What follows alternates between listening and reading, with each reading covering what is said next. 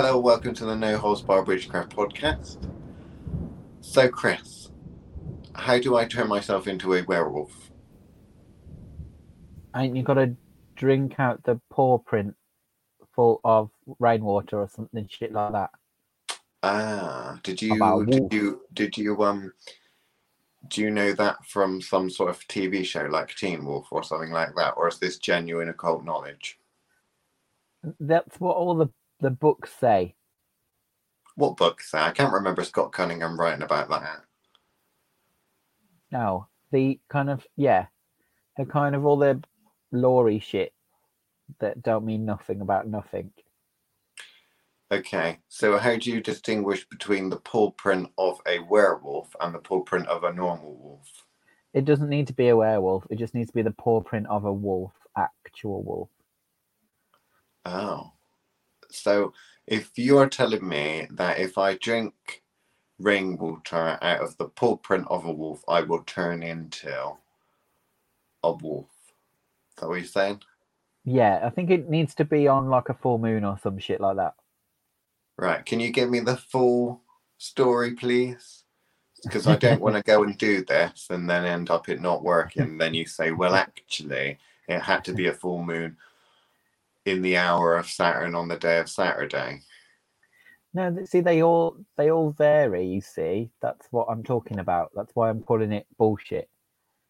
Because they don't all I say just the asked same you a thing. genuine question and you gave me a genuine answer, which was telling me how to turn into a werewolf. So I want to know how to turn into a werewolf because all the cool Navajo kids are doing it. That's funny. Apparently, from what I'm told. That's funny. No, my question back to you is, what kind of werewolf are you talking about? Oh, I didn't realize there was multiple werewolves. I think I would like Yeah. to be a kind of, I don't know, like, can I go for a grey and white kind of one, like a husky dog type werewolf? I don't mean the colour, Liam. Oh, I don't mean the okay. colour. Well, I want to be a So, cool werewolf then, in which case. the werewolves Yeah, tend to fit into one of two categories. okay. So they either go down the kind of man wolf, werewolf, where there is some kind of transformation into a half man, half beast situation. Oh, so what you would call in modern talk the Tyler Hodgson werewolf. Yes. I want that one. Or or but no, because technically, if I'm thinking of the right guy, towards the end of the series, he's the second category. Oh, is he? Yeah. So by the end of the series, he's the second category, which is the Lugaroo version. So Oh, the kind of Eastern European round to Western Europe, you have the Lugaroo version, which is where they transform into a wolf itself, not some kind of half man, half beast situation. They're right. very different.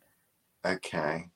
So I have to pick between just being a bit hairier with teeth versus being an actual werewolf on, wolf on all fours. Do I? Yeah, I see. yeah. Those Right. those are your choices. Like I say, your example, he actually does both. Yeah. But I want to do that both says because I want to be a no, super witch, and super witches should be able to do both. he's not both at the same time.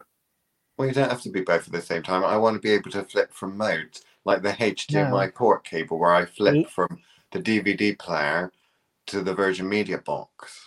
I don't think he can switch from both when he Oh, gets can you later on not? in the story. Oh, well, I want It's like to, Chris. it's a progression thing for him Oh, okay. in your example. Anyway, not So it important. starts getting a bit hairier, and then eventually can turn into a full wolf. Yes. Right, I see. So how do I do that then, Mr. Cress? Well, he was born one, Oh, which allows him to do it. but Mr. Cress, I'm going to ask a question now, and I don't Go want on. you to laugh at me. Like, all of the people laugh at other people of my kin on social media, I'm going to change a very well used question on witchcraft groups from "How do I know if I'm a witch, Mr. Chris?" to "How do I know if I'm a werewolf, Mr. Chris?" Oh dear. Now Because I feel like I'm I'm being seeing a lot asked one of of these 10 Dorian signs. virtues. 10 signs you're a witch, but I don't know 10 signs you're a werewolf. And I did this quiz once about what your other kin is, right? Okay. And I got dragon. So Okay. I don't know if I am a werewolf. I might be a other kin dragon. Like No, those you can't. You Furby. can't mix the other kin. We're doing a separate video about that one. All right, we'll do a separate one about that. What werewolf then? How do I know if I'm a werewolf? Are you itchy? Do you Currently? lose? Now you've just said so, yes. Now you've just actually said that I do feel itchy. Is that a sign? Maybe. Does you have hair on your palms? No, but I got hair on the back Oh, of my hands. Does that count? that just means you're born below Gloucester. Oh, okay. The what was the other one? Do you have lost time over full moon periods? Well, I never know when the full moon is because I don't pay attention. I'm not a good Wiccan style witch that pays attention to all the lunar cycles and ties all my stuff to them. If you were a werewolf, do I get lost time? Yes, Mr. Chris. Am I aware of whether it's on a full moon or not? I don't know, Mr. Chris. You'd be aware. You and the moon would be one. Okay. So I don't think you're a werewolf, Liam. Okay.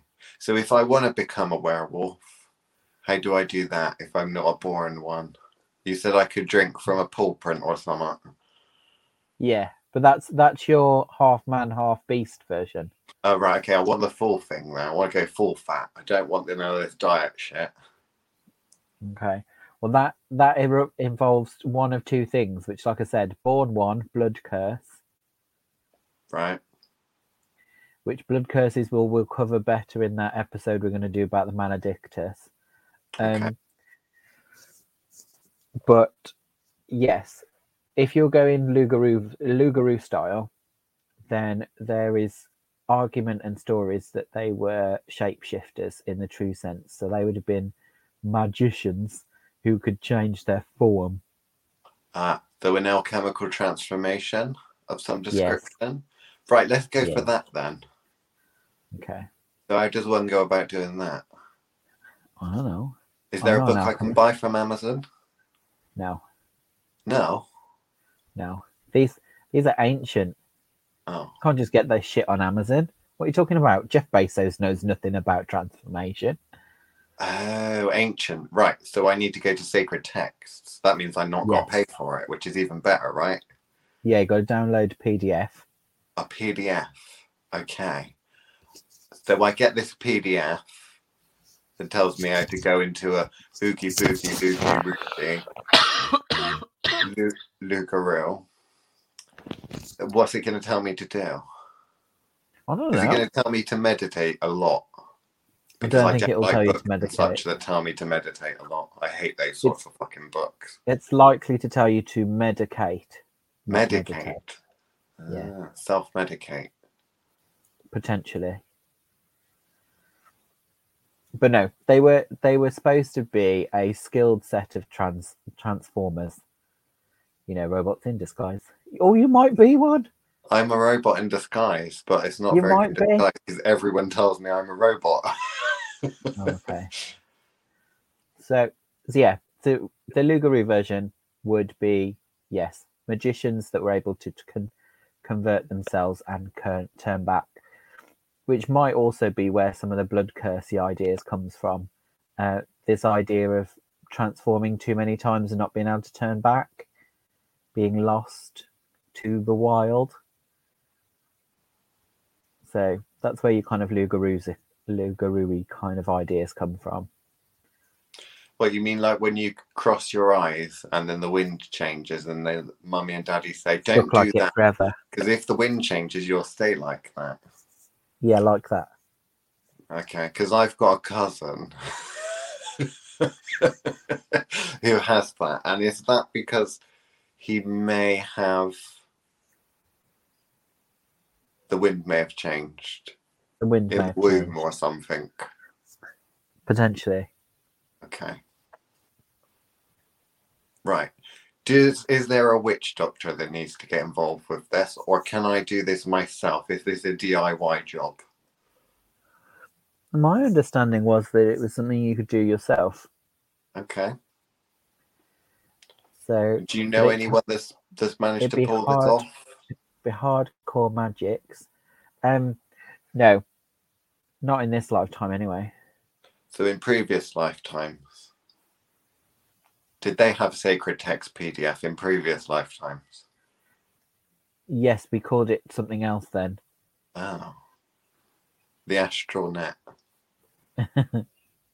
I was thinking more actual sacred text rather than a PDF, but never mind. There was me thinking you had cave paintings. I never realised that it was a very refined culture you sprang from. So rude. Wow. Rude. Yeah, although shape-shifting exists all over the world, so there are all sorts of concepts around shape-shifting.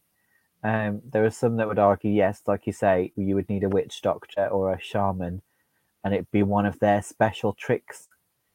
However, I'm not entirely convinced that they were ever actually able to transform alchemically speaking.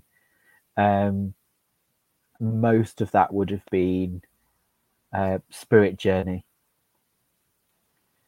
Right. So that would have been astral work where you change your form in the astral. So yes, you'd be running around as a wolf, but no one would be able to see that. So it would be my astral body would be the bit that turns into a wolf. Yeah, because that stuff happens all the time. Yeah. It's tricky. It can be tricky, but it depends on how much control you're used to having of your astral form. And I don't think they teach it at shaman school these days. Again, I think it's a ancient practice. Well, maybe we should email the Centre of Excellence. Maybe they could do a diploma in it. I think I missed a trick there.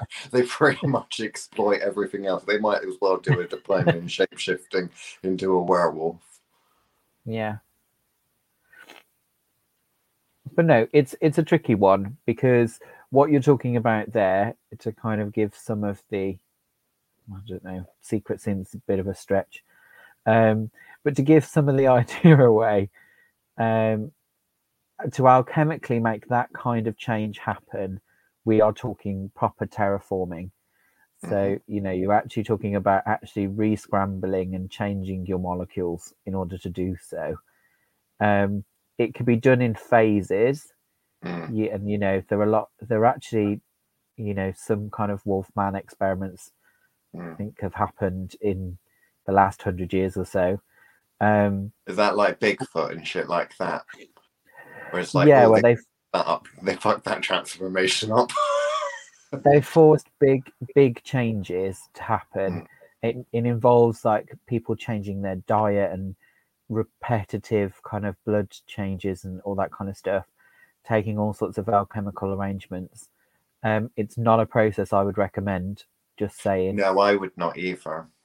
I am not very up with the werewolf thing, but I am up with the vampire thing. That's alchemical process, and that very often ends badly.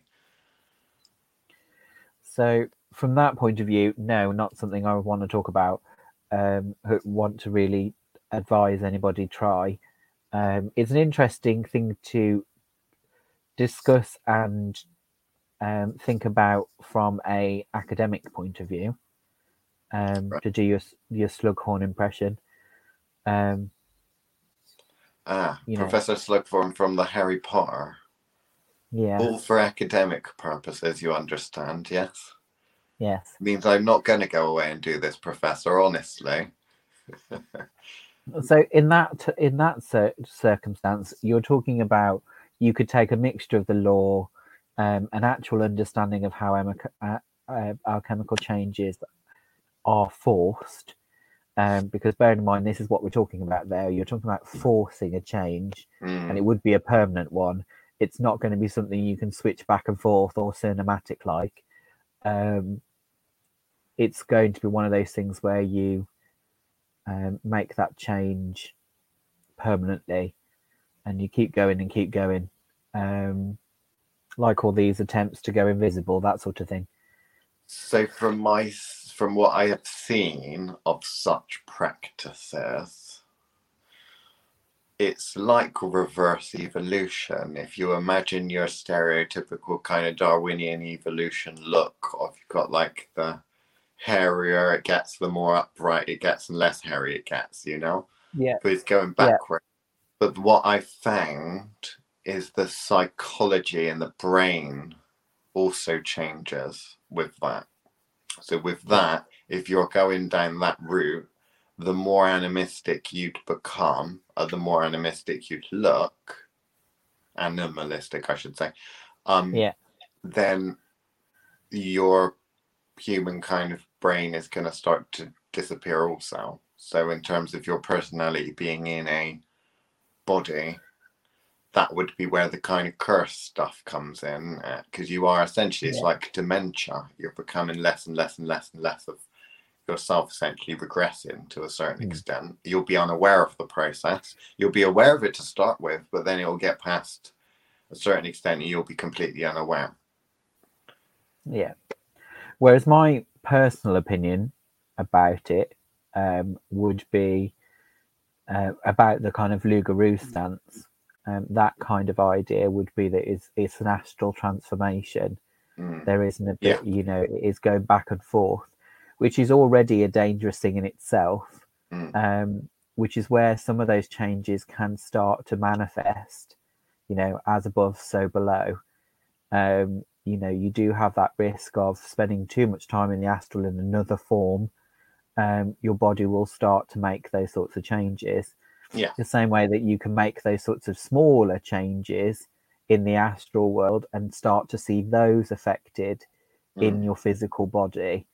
Obviously, they don't happen overnight, but if you spend enough time looking different, there is always that chance that you either start to see it during your waking day, and by that I mean in your reflection every time you look at yourself, that starts to form, things like body dysmorphia, where you're seeing something in the mirror that isn't actually there, that is somehow different, or you're dealing with something where the physical changes start to happen. Obviously, they're slow, and they're not going to be the most obvious. But yes, those sorts of things can happen. From a Lugaroo point of view, I still sit on the fence of if it was a physical transformation, I would imagine it was a one-way trip, which is where my interest in the kind of blood curse arrangement. Then, if you had children or prior to this, there's no reason why that magical transformation couldn't be transmitted along the blood after that person's death. But yeah, we're probably getting too fictiony there and too science fictiony about it. Yes, possible. Safer option is going to be an astral change. But yes, I'm sure we could talk more about astral changes. You say a safe option. It's still dangerous. A safer option is that you could do these kind of astral changes, but you've still got to stay mindful of the impact that will have. So a certain someone who shall remain anonymous. See what I did there? See what you did there. Will is asking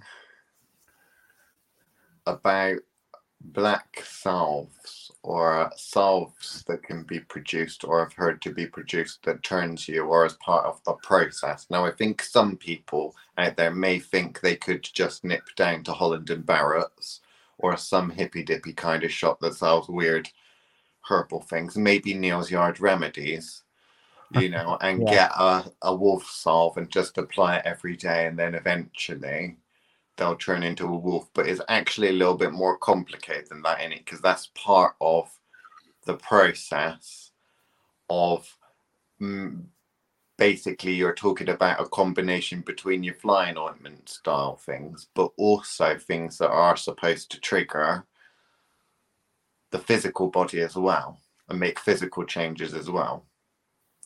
So that is something that I would personally not want to get involved with, because if we think about working on this sort of magic in general from a healing perspective, for fuck's sake, so much can go wrong with the process. Yet, let alone trying to do this kind of a transformation solve that works not only in the astral world, but also in the physical world as well. That is beyond most people's capacity, which I believe is why no one does it. Because I think that when you get to the knowledge level of being able to do that, you think, fuck that, why would I do that? If I really, really, really, really wanted to, there are better ways of doing it. Like I said, full body transformation is hardcore, and it's a full time commitment to get there. Because, like I said, it's the only way I can think to describe it is terraforming. So you're it's a form of terraforming, yeah. You are forcing physical and chemical changes to your biological makeup. And would you really be a wolf? You would more likely be a werewolfy, humanoidy wolf type thing. So you'd be bigger than a normal wolf. You're not going to suddenly become some cute little husky type wolf from the local wolf sanctuary. And with that, you'd be more aggressive, more in tuned. It would be a monster situation. I don't know why you would want to do that, because most of the time, whenever I've seen similar things happen, it's always been by fucking accident.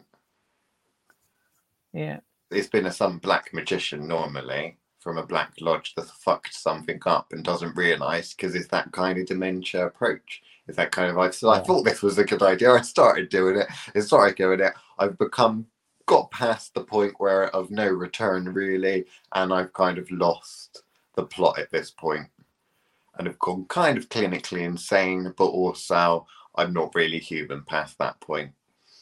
So yeah, I say that the process is, in my opinion, is not something that would be recommended for people to go down that route. In terms of a physical transformation, one-way ticket to Wolfsville. I also don't quite understand the want either. So, other than being a trick you show your friends, what purpose does it actually have in order to make those kind of animal changes permanent? Because it is a stripping back, like you are removing and going back to basic instinct at that point. You are forcing yourself. Also, of all the animals to choose to go and do something like that, why would you pick a pack animal? Well, for the simple reason that all the films show werewolves and vampires, and you either pick between a werewolf or a vampire, because you're either on Team Edward or Team Jacob, you see. Oh, I guess. But yeah, just of all the transformations to try and make, for me, it makes no sense. Like, I love wolves, but what I mean by that is it's a pack animal. Therefore, you make that transformation permanent. You're going to be one lonely wolf. Yeah. With no with no option for, because you'd never be able to truly assimilate, because even to the wolves you'd be a freak. So it doesn't totally make sense to me. Shapeshifting, on the other hand, I can kind of understand. Well, that goes more along traditional forms of shamanic practice and culture, because you have got the bear cult, that kind of idea, animal tribe, animal cults of magical practitioners that do take the form of that and incorporate that into their to a certain extent, their religious practice also. And that's very different. It's very different to what we're talking about.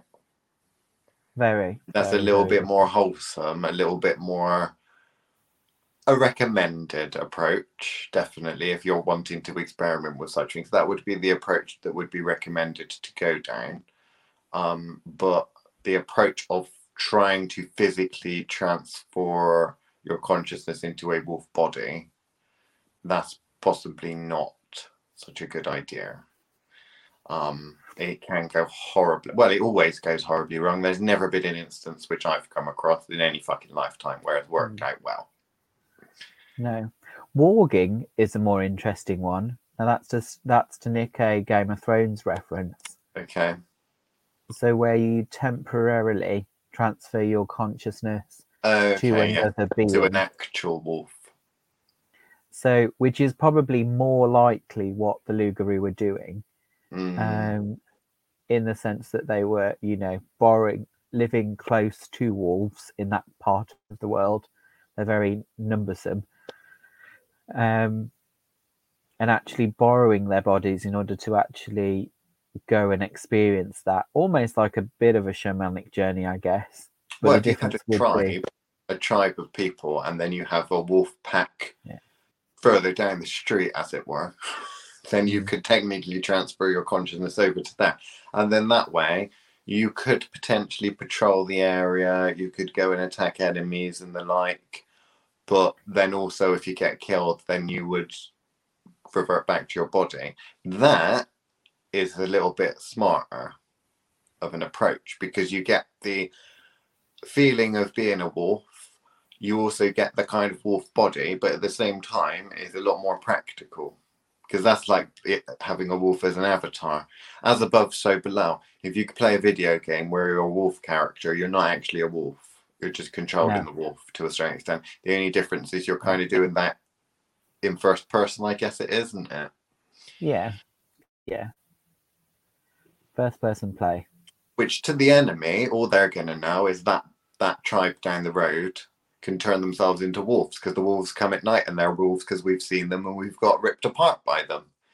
So from that perspective, if another culture or another tribe records that they were under attack by the wolf people from the tribe up the mountain or something, then that makes sense why you'd get stories like that. And that's perfectly, doable from an occult and magical perspective in a healthy way. Yeah.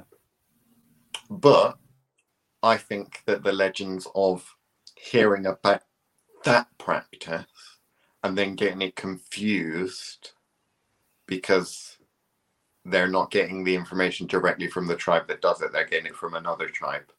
They're getting it from the evil tribe up the road, up the mountain, further up, that turns themselves into wolves and attack us at night type thing. Yeah. Like stories are written about it, that sticks in the mind, and then they think, why don't we try and turn ourselves into wolves? And they take the wrong approach.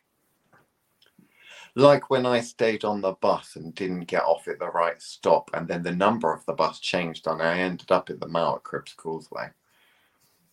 Okay. So one of the few times that you actually got on a bus? I used to catch the bus home from school. Well, I suppose, yeah. I forget this. And they changed it. They changed the route. And I got on as normal. And at the stop, they changed the number. And then they changed the number and it went to a different place. Which was crazy. I didn't know where I was. As it turns out, I was at a John Lewis at the Mall at Cribs Causeway. And I was there till 8 o'clock until I could get someone to help me get home. Oh. But there we go. There's a little story from my childhood. And I think that's it for this edition of the podcast. So what we all need to get you to do is to join the Thoth Witchcraft Patreon, because that way you'll get the extended episode. The extended edition of this episode, plus every other episode we've ever made, plus a load of extra bonus secret fucking content. Like that certain hour we're not supposed to talk about. I don't know what you mean. There we go. We're out of time. So good luck and goodbye. Anyway, for Patreon people, what are we going to talk about now? Because we've covered a few bits and pieces in a little bit of detail. Are we going to dive into one of them, or is there more shapeshifting types you want to talk about? Well, there's a variety of different versions. If you're going down the kind of shamanic view, then there are obviously all sorts of kind of tribal arrangements where what you started to touch on there, which is borrowing bodies or borrowing essence, which we didn't cover on the first half, which is where you're wanting to take on some aspect of the animal A itself. borrowed strength. Yeah, so these kind of bear cub clubs, where you're wearing the skins of animals in order to absorb some part of, which is a type of shamanic process, but there, energetically speaking, you're actually taking on some of the characteristics. Again, tricky process, because if you take the wrong ones over, then you kill all the others, or go out on a rampage and kill lots of other things, other people and other things. So, but those are where you are talking about those sorts of things, where you borrow. Like I said, I think essence is probably the best way to describe that. It's not an alchemical process. It's not a permanent change. The second you take the skin off, you're no longer feeling those processes. It's still quite a tricky process because it's very much low magics that involves, normally killing the animal yourself for starters. I don't know when you last went hunting for bears, Liam, but I'm not in the understanding that it's an easy process. And I don't once mean went to the Bristol Bear Bar. There was a few bears in there. not what I'm talking about. I didn't kill any of them though. So yeah, and then you've got the skin wearing variety that goes to the next level. Whether or not you want to go to there, Liam, in a bit, that's entirely up to you. But with those kind of processes, they start to get tricky. So because, as I say, you normally need to have killed, and in order to actually own that energy, you need to actually be the one that's actually killed them. So those are a lot harder to inherit. And that's where the kind of bloodline stuff comes in with that, is where sometimes the energy can be transferred down a bloodline familiarly. I can't say the word. Family. Yeah, down the family line, and therefore it can start to mix with blood magics. But that sort of stuff then gets tricky in a new way, because you can be handing on those characteristics to the actual people that are born, rather than just giving them access to a mantle, which is what we're talking about there, where you're building a super club of animal wearing tribal elders or whatever. For some reason, I'm thinking of Little Red Riding Hood. I don't know why. There is something to be said about that. If you try to evoke the spirit of a wolf, which is something that we've not necessarily talked about, because you've talked about possessing a wolf and running around in a wolf's body, but what about the spirit of a wolf? Maybe some sort of wolf deity or something like that. That sort of level of spirit. Good old Fenrir. Yeah, exactly, because we know a certain time when this happened. Then coming into a person, because that's completely different again, and that's very much outside of the scope of shape-shifting, really. But that's still animal spirits, dealing with animal spirits. But then at the same time, would you even say that was an animal spirit? It's very different. Exactly. That becomes a bit tricky.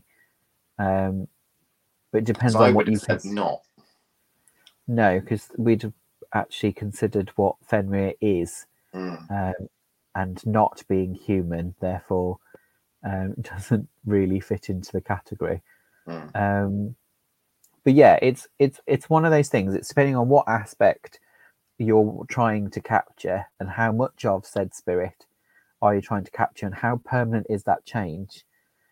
Because if it's a borrow, then there are, like we've hinted at before, there are tribes that have brotherhoods with them, where you're basically adopting a family of said animals in order to keep that connection permanent in the way that you want it to.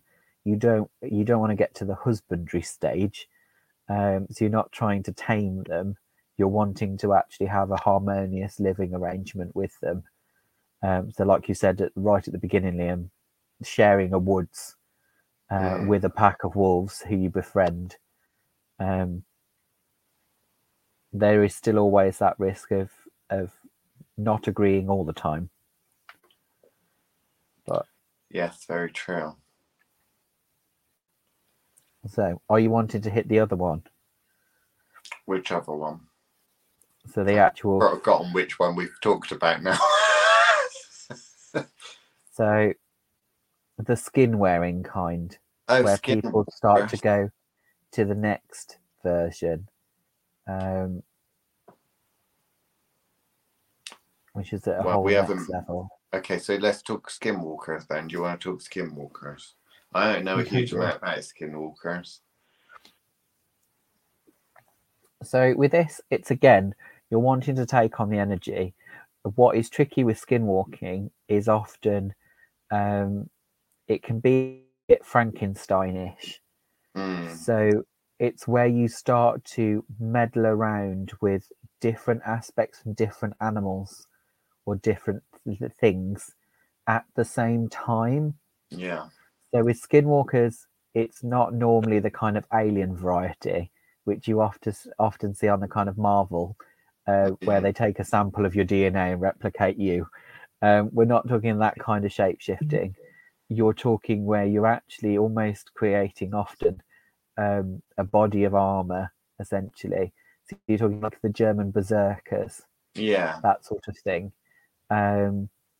where you're wearing multiple animal skins at the same time in order to absorb all of that power from the various different things.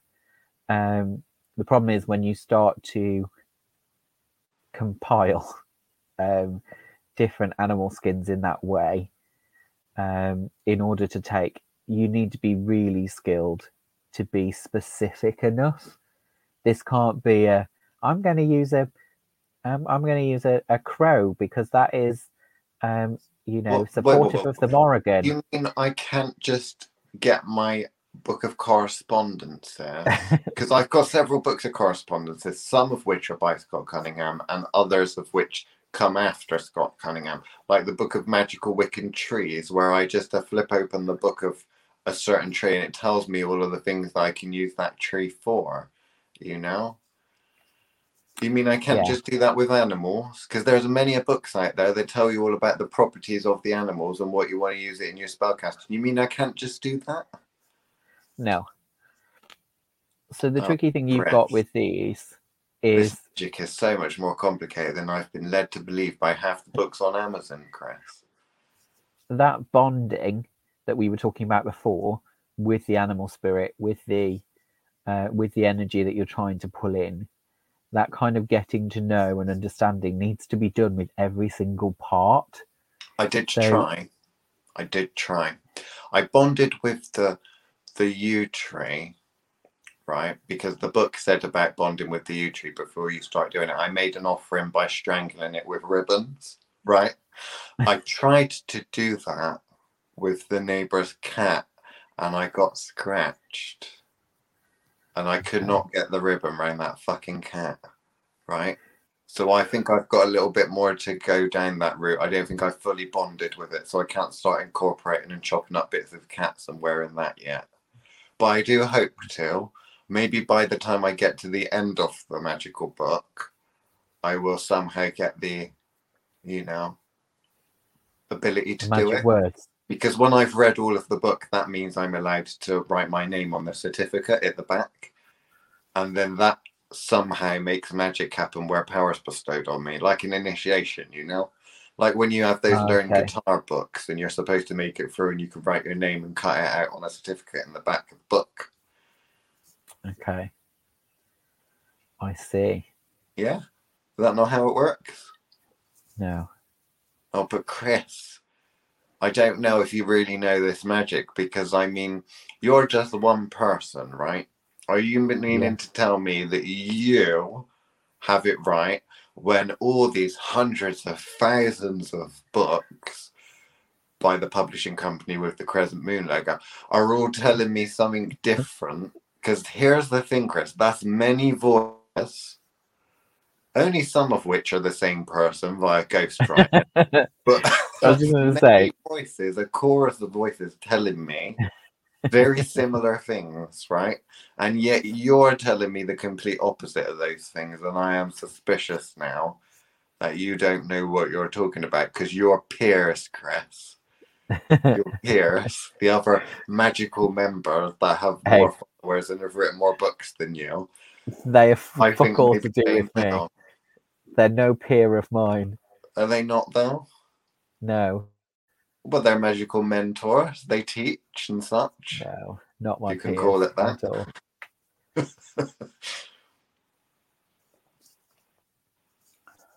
No. The only pier I'm interested in is 30 foot long and they can walk off it. Ideally, but can they swim? Ideally, they'll be wearing concrete shoes. Ideally, the tide will have gone out and they'll break their neck on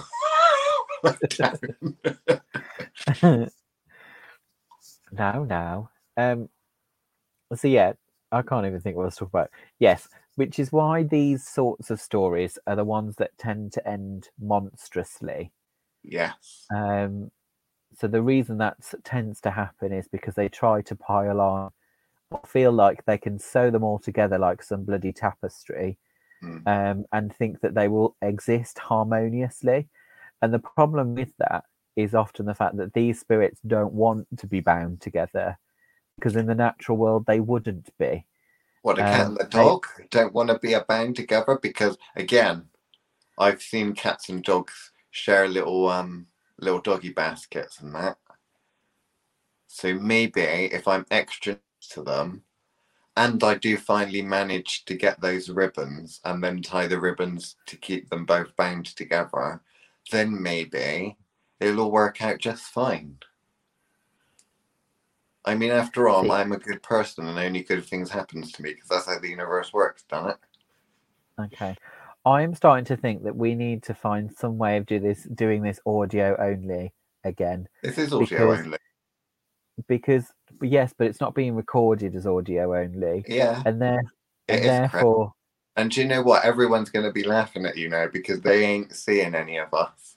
They're all listening. I know they're not. How come Chris doesn't know that this is audio only? Isn't this his fucking podcast? No, that's Chris, not what I'm talking about, Liam. Because, guys, what I'm talking about I'm the one that does all the technical stuff and uploads shit, you see. So he doesn't know. He doesn't rewatch our content. So don't tell him about all the extra things I edit in, for fuck's sake. I'm pointing out the fact that because I can see you and this is being recorded on a particular piece of software that we use, you seem to think that this is Fausty Witches and you can play Wind-Up Merchant. That is not your job. That's not your job on the No Holds Barred. That's not what you're here for. No Holds Barred has a different background to Fausty Witches, and I can see the background, which puts me in the right state of mind. Now, as we all know, and as any of the people that actually fucking listen to the podcast will attest to the fact that I never behave myself. So you can't just you need to behave, but you normally are at least serious about the conversation. Yes, you like to slag off certain groups of publishers, Crescent Moon and all, but you don't normally make complete jokes of something we are talking about seriously. Okay, I'm very sorry. Should we talk about serious conversation then? No.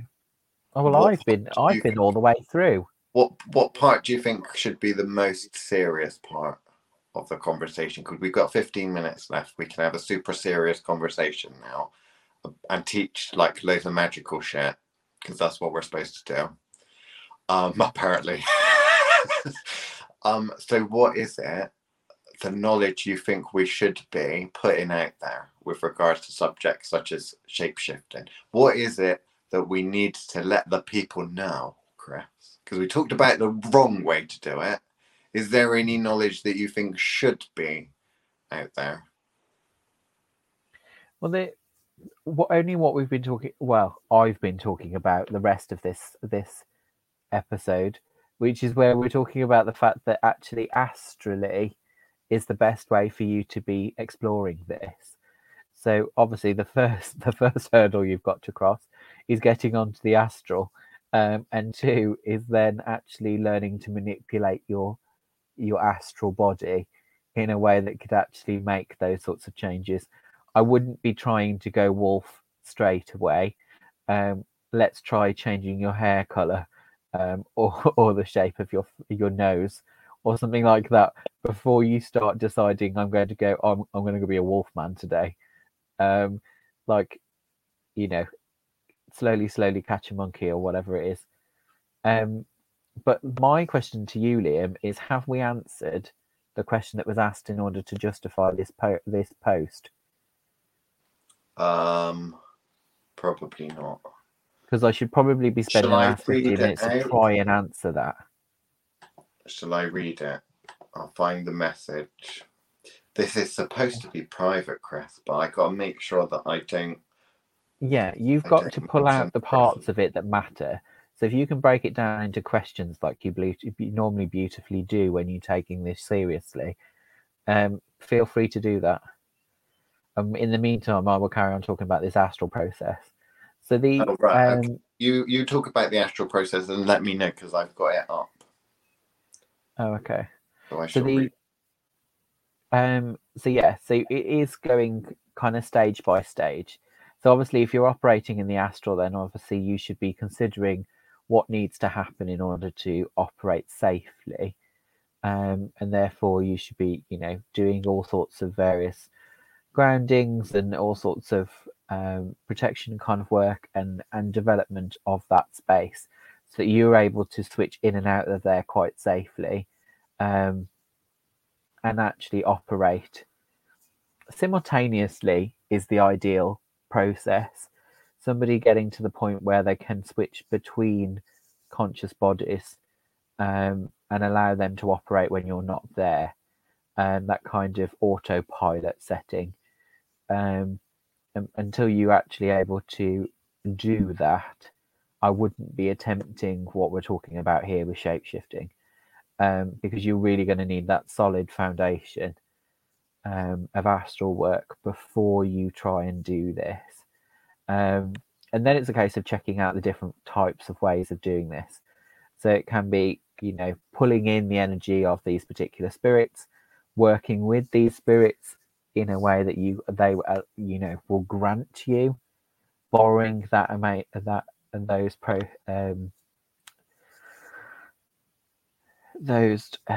why can't I think of the word I want? Characteristics, Characteristics. There you go. So that you have that kind of relationship to allow not just the permission. That's not what I'm talking about primarily. What I'm talking about here, more so than anything, is actually understanding what that is. Like, what is that characteristic? It's going to need to be a bit more serious than, oh, I want to be stronger, or I want to be faster, or I want better vision. Like, you need to actually understand how that works, and you're going to need to understand exactly how that transference is going to happen to allow that to happen. This isn't changing your hair color, which you can buy in a bottle and apply. We're talking about actually absorbing temporarily or permanently a characteristic which is not human, and understanding that is what's going to need to happen in order to make that a positive process.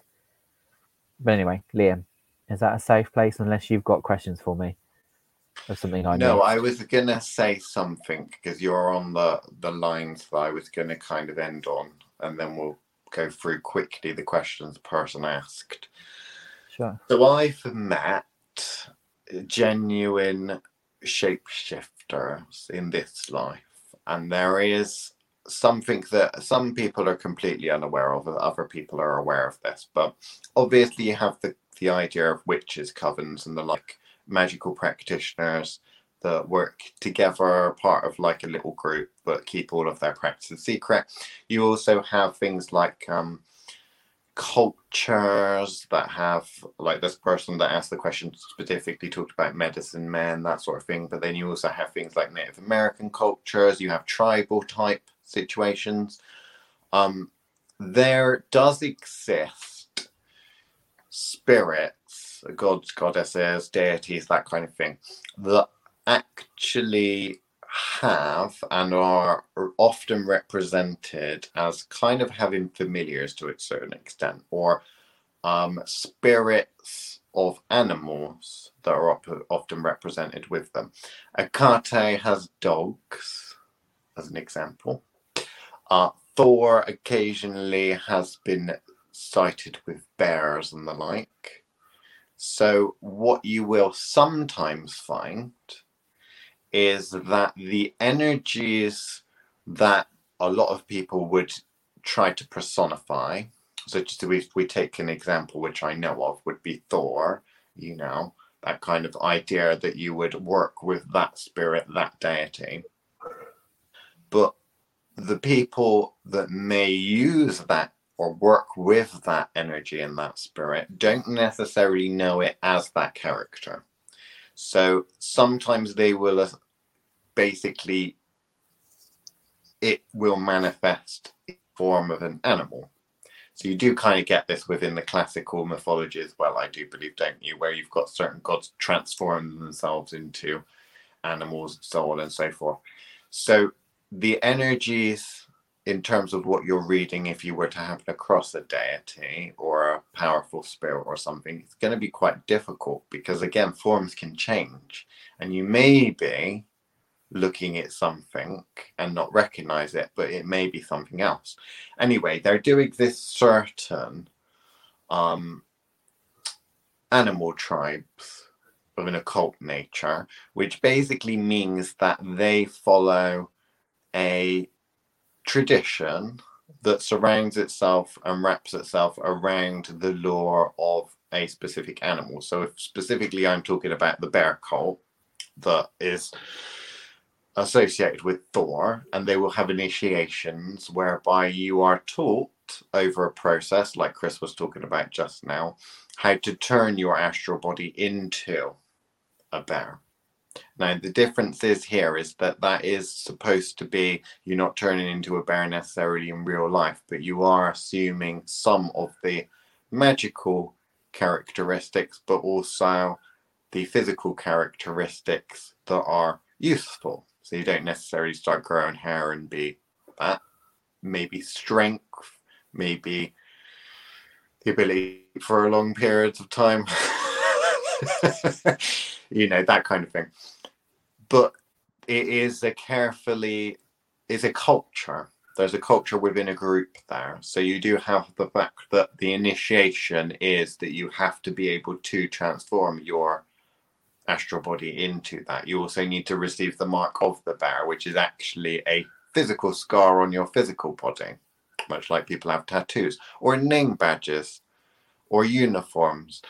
There's a specific tribe that I met that did actually have, they weren't ritually scarred, but what they were having to do is they were initiated in the astral world where a bear would strike them and scar their astral body, and that scar would actually manifest on their physical body also. So the as above, so below principle. So all of these things, that's something that you might bump into, and that's working with things in a kind of quite wholesome, natural way. That is completely the opposite to where we kind of started the conversation, because these people aren't trying themselves into bears, right? This is a cultural, this is alchemy to a certain extent, but also this is interaction with greater energies, greater spirits, greater beings, that kind of thing. Okay? I don't want to say religion, because that has quite a lot of negative connotations, but it's a very, very, very different. And I think when you chuck all of these things together and you think of werewolves and werebears and care bears and all this sort of shit, that people automatically go to the curse, the thing in the night, because that's what the stories and films and all that sort of thing. Much like with vampires, you always go to some evil monsters until that Twilight film came out. Which we will do an entire episode that's very similar to this, talking about vampirism, because vampires, werewolves in the mythology often go hand in hand, and there's probably reasons for discussing them together from a magical perspective, because the process is very similar. But there we go. So that was just something I was gonna throw out there. Anything else, or shall I go through the list?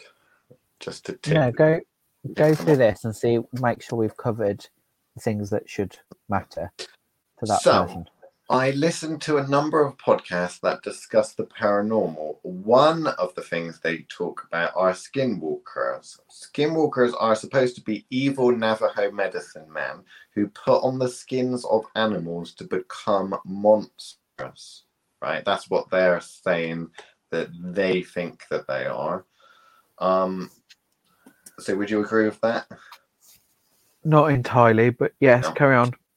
Now, according to other Native Americans I've met, or one I know personally, this is not unique practice to them. The so-called Wendigo that you may have heard about is speculated to be one of these shamans that long ago lost the ability to return to human form. Apparently, many tribes did, even a few down in Mexico. Now this practice is very similar to how werewolf rituals in Europe practiced, from what I've heard. For instance, I have heard, shall I stop there? Do we need to clarify anything? Because we have kind of covered this a little bit, but we've covered most of this. But there's a danger with taking stuff from one part of the world, stuff from another part of the world, and saying that it's all the same. And assuming they're in any way, shape or form the same. Yeah. But yes, we've covered parts of this before. Wendigo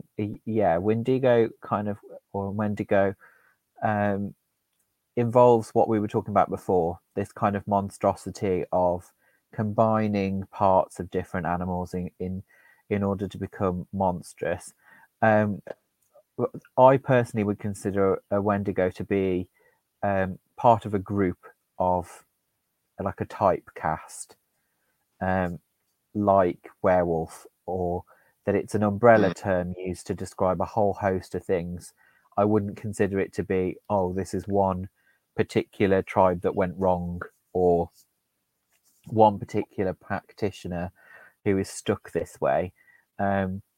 These kinds of monstrosities, shall we say, exist all over the world in different kinds of cultures in different ways.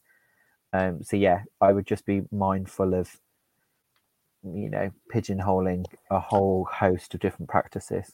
The danger I find is that people care too much about mythology and stories that are passed down. Now, when we spoke earlier, we talked about the tribe that then transfers their consciousness over to werewolves, an actual wolf pack.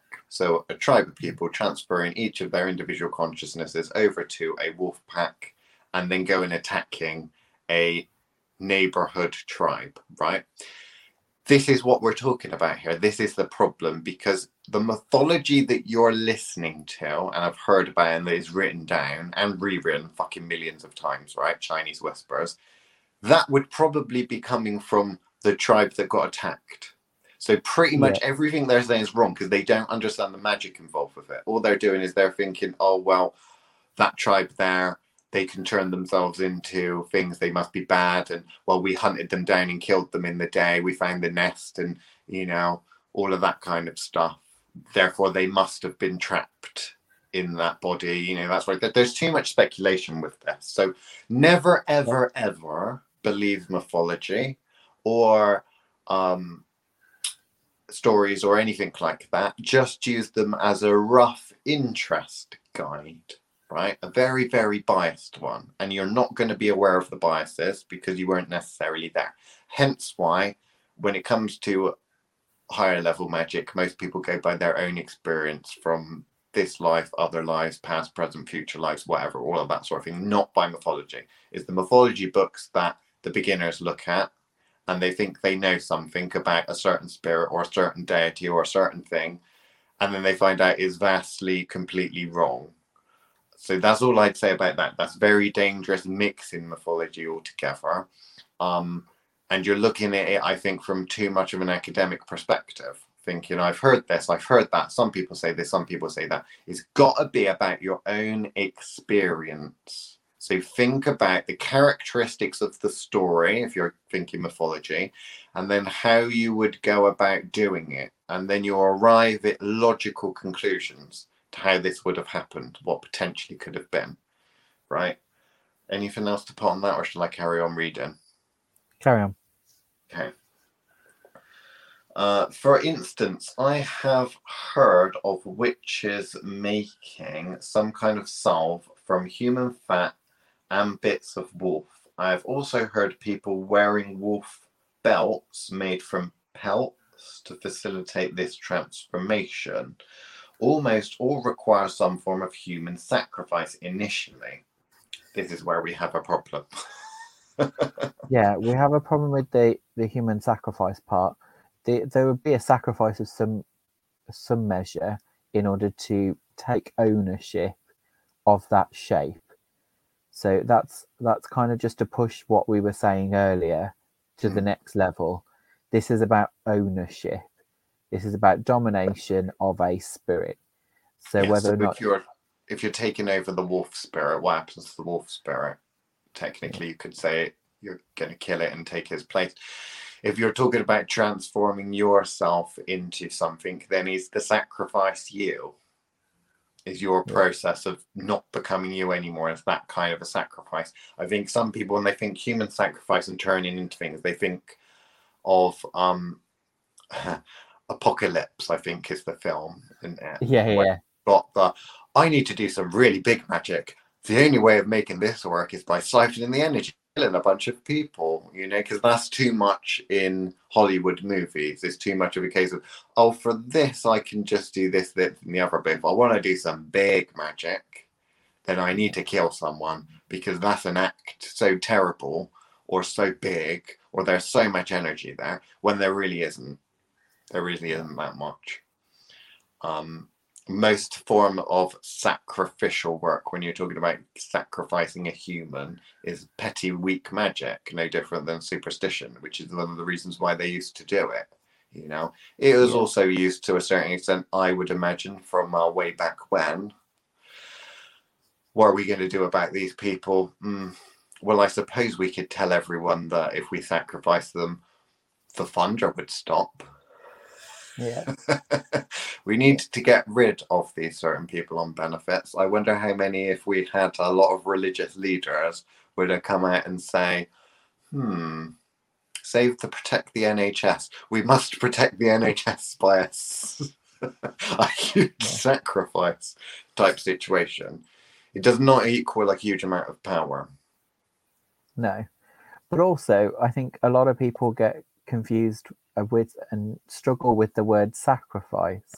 I don't know if it's a post-Christian world issue where people don't understand the idea of even giving up their Amazon account for a few days so that they can't buy things and have things delivered next day.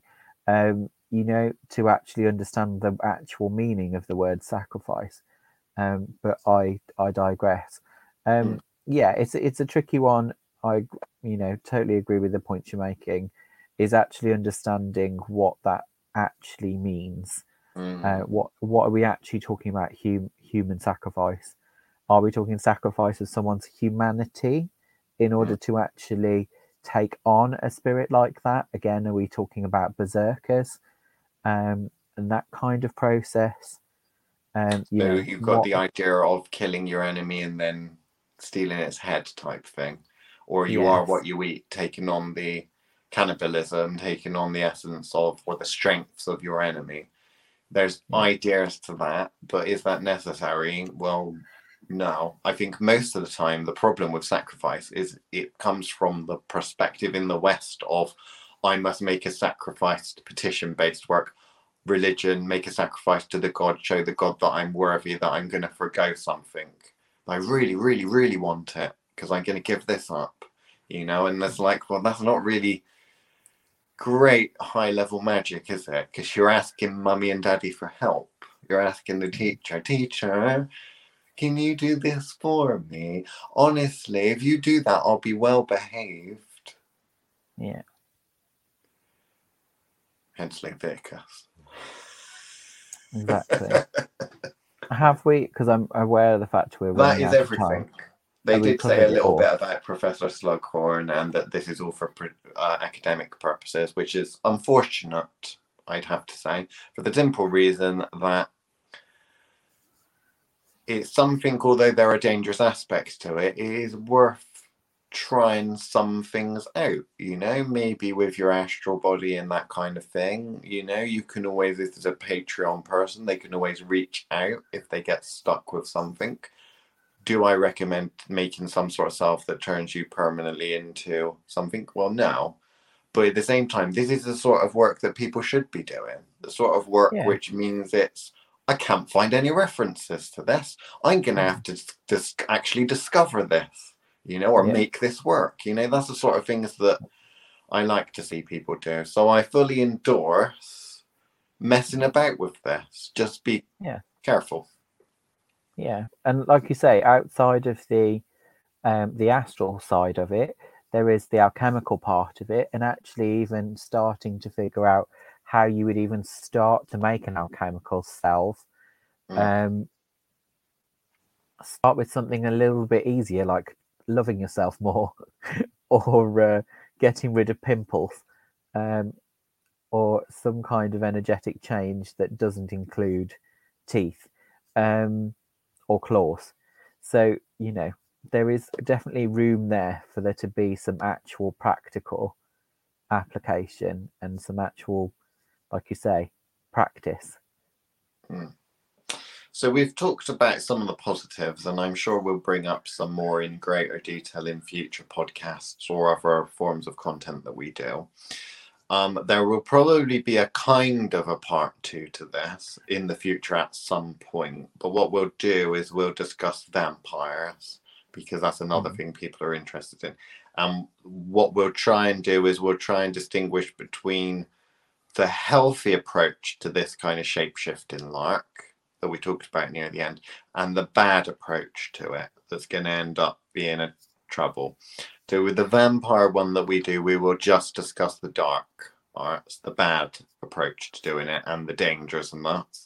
And then I think the better forms of magic, or the better approaches, will probably be covered in other content because it's relevant. At the end of the day, this is, like Chris said, a lot of it's astral work. So it's not like we need to set a course or a curriculum or a video explaining how to go through the process to do it healthily, because it's relevant. This is relevant to possession work. This is relevant to channeling deities, energies that you're holding or utilizing, all that sort of thing. You're really just talking about applying that to animals for the healthy approach, or masking your astral identity in that, which will all be covered probably in more protection and defensive videos and podcasts anyway. So we will promise you a deep dark episode about the black lodges and evil shenanigans of, let's be fair, stuffy old white men with long beards at some point. Do you want to end on anything specific? No, just like we said, there are, just because this is a big subject that sounds scary, doesn't mean that it can't be looked at closer distances with smaller aspects. Yes, it's So, I think too big a situation. So if anyone listening is inspired or intrigued about a specific type of transformation that we've talked about under this kind of umbrella of Wendigos and werewolves and vampires and all that sort of shit, then ask us about that specific one and we can talk to you in a bit more detail, because otherwise people come, one person, you can get 10 people that will want to know about werewolf, or they say they want to know about werewolf magic and that sort of stuff, but they'll all think of it in a different way, you know? Yeah. And it's difficult then because they're actually talking about completely different things. Yeah. Right. So there we go. That's it for this episode. Hope you enjoyed it, everyone, and we'll see you next week.